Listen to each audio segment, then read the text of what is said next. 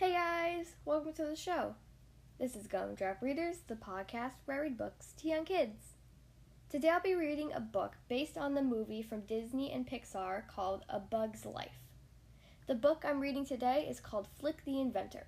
I hope you guys enjoy it. Okay, here we are on page 1. Princess Dot and some of the other blueberry ants stood outside Flick's room in the anthill. Pop, wheeze, gloop, came the noises from inside. As always, Flick was trying to invent something that could help the ant colony. Maybe we should ask him if he needs help, Dot suggested. But before anyone could answer, there was a loud thump. Flick bounced out of the room, landing at Dot's feet. Flick muttered as he stood up and brushed himself off. The flinging mechanism must be too tight. Flick was so deep in thought, he didn't even notice Dot and her friends. He marched right past them and back into his room. Well, Dot said, at least we know he's okay. The next morning, Dot saw Flick at the edge of the fields with a funny-looking machine. Hiya, Flick, Dot said. What you working on? Oh, hello, Princess, said Flick. He smiled happily. This is my new pick-up-and-mover machine. How does it work? Asked Dot. Here, let me show you, Flick said as he helped Dot up onto a rock. Then he started his machine. Soon, an arm on the machine reached out and grabbed Dot. That tickles, she said, giggling. Suddenly, Dot felt herself being lifted into the air. A moment later, she landed softly on the ground. Wow-wee, cried Dot. Look how far I moved. Excellent, Flick said. I'm glad I adjusted that flicking mechanism. Otherwise, you might have ended up on the other side of Ant Island. Just then, Thorny appeared. Flick, Thorny said, why aren't you collecting food with the rest of the worker ants? Hey, Thorny, I was hoping you'd ask me that very question, Flick replied. You see, I've invented a new machine. Would you like to see how it works? Thorn was angry. We don't have time for all these silly inventions. There's work to be done. We need to collect food. But, Flick tried to explain. Just get to work like all the other ants, Thorny called as he stomped away. Flick hung his head. Don't worry, Flick, Dot said. You'll figure out some way to use your invention. I just know it. Yeah, it might be good for something, but what? Flick said to Dot as he walked out of the fields to work. Later that night, Flick sat in his room, trying to think of a useful invention. Suddenly, he got an idea. He worked deep into the night. Early the next morning, Dot found Flick outside, looking intently at a large stalk. Flick, she said, you'd better get out in the fields with the other ants. Thorny's been looking for you. Sure I will, Dot, Flick said, but wouldn't you like to see my latest invention first? It's a stalk chopper. Flick, you're gonna get in trouble, Dot warned. You're supposed to be collecting food. Yes, Flick said.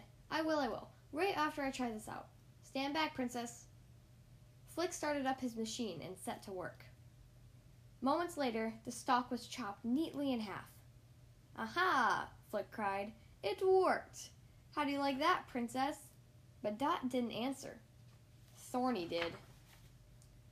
How many times do I have to tell you, there's work to be done, cried Thorny.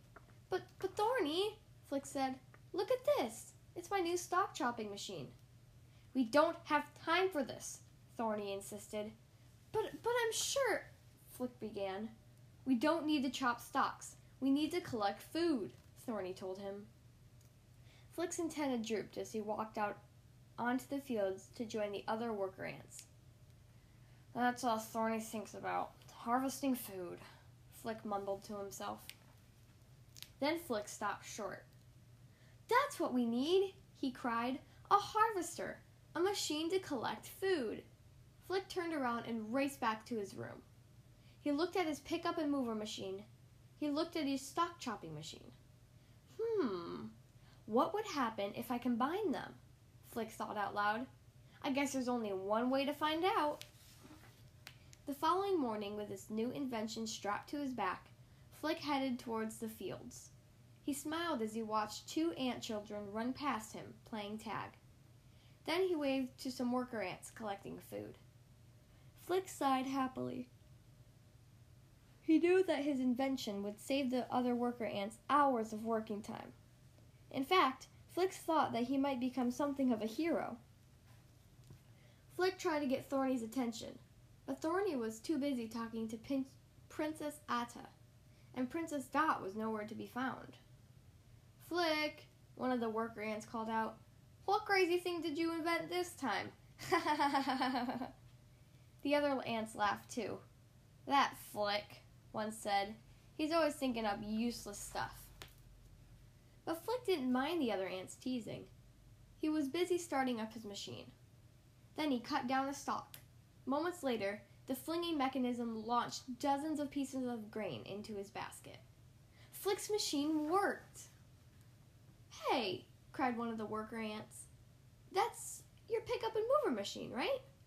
"That's right," Flick said proudly. "And it's connected to your stalk chopping machine," said another ant. "Uh-huh," Flick replied. "Wow," shouted the worker ants.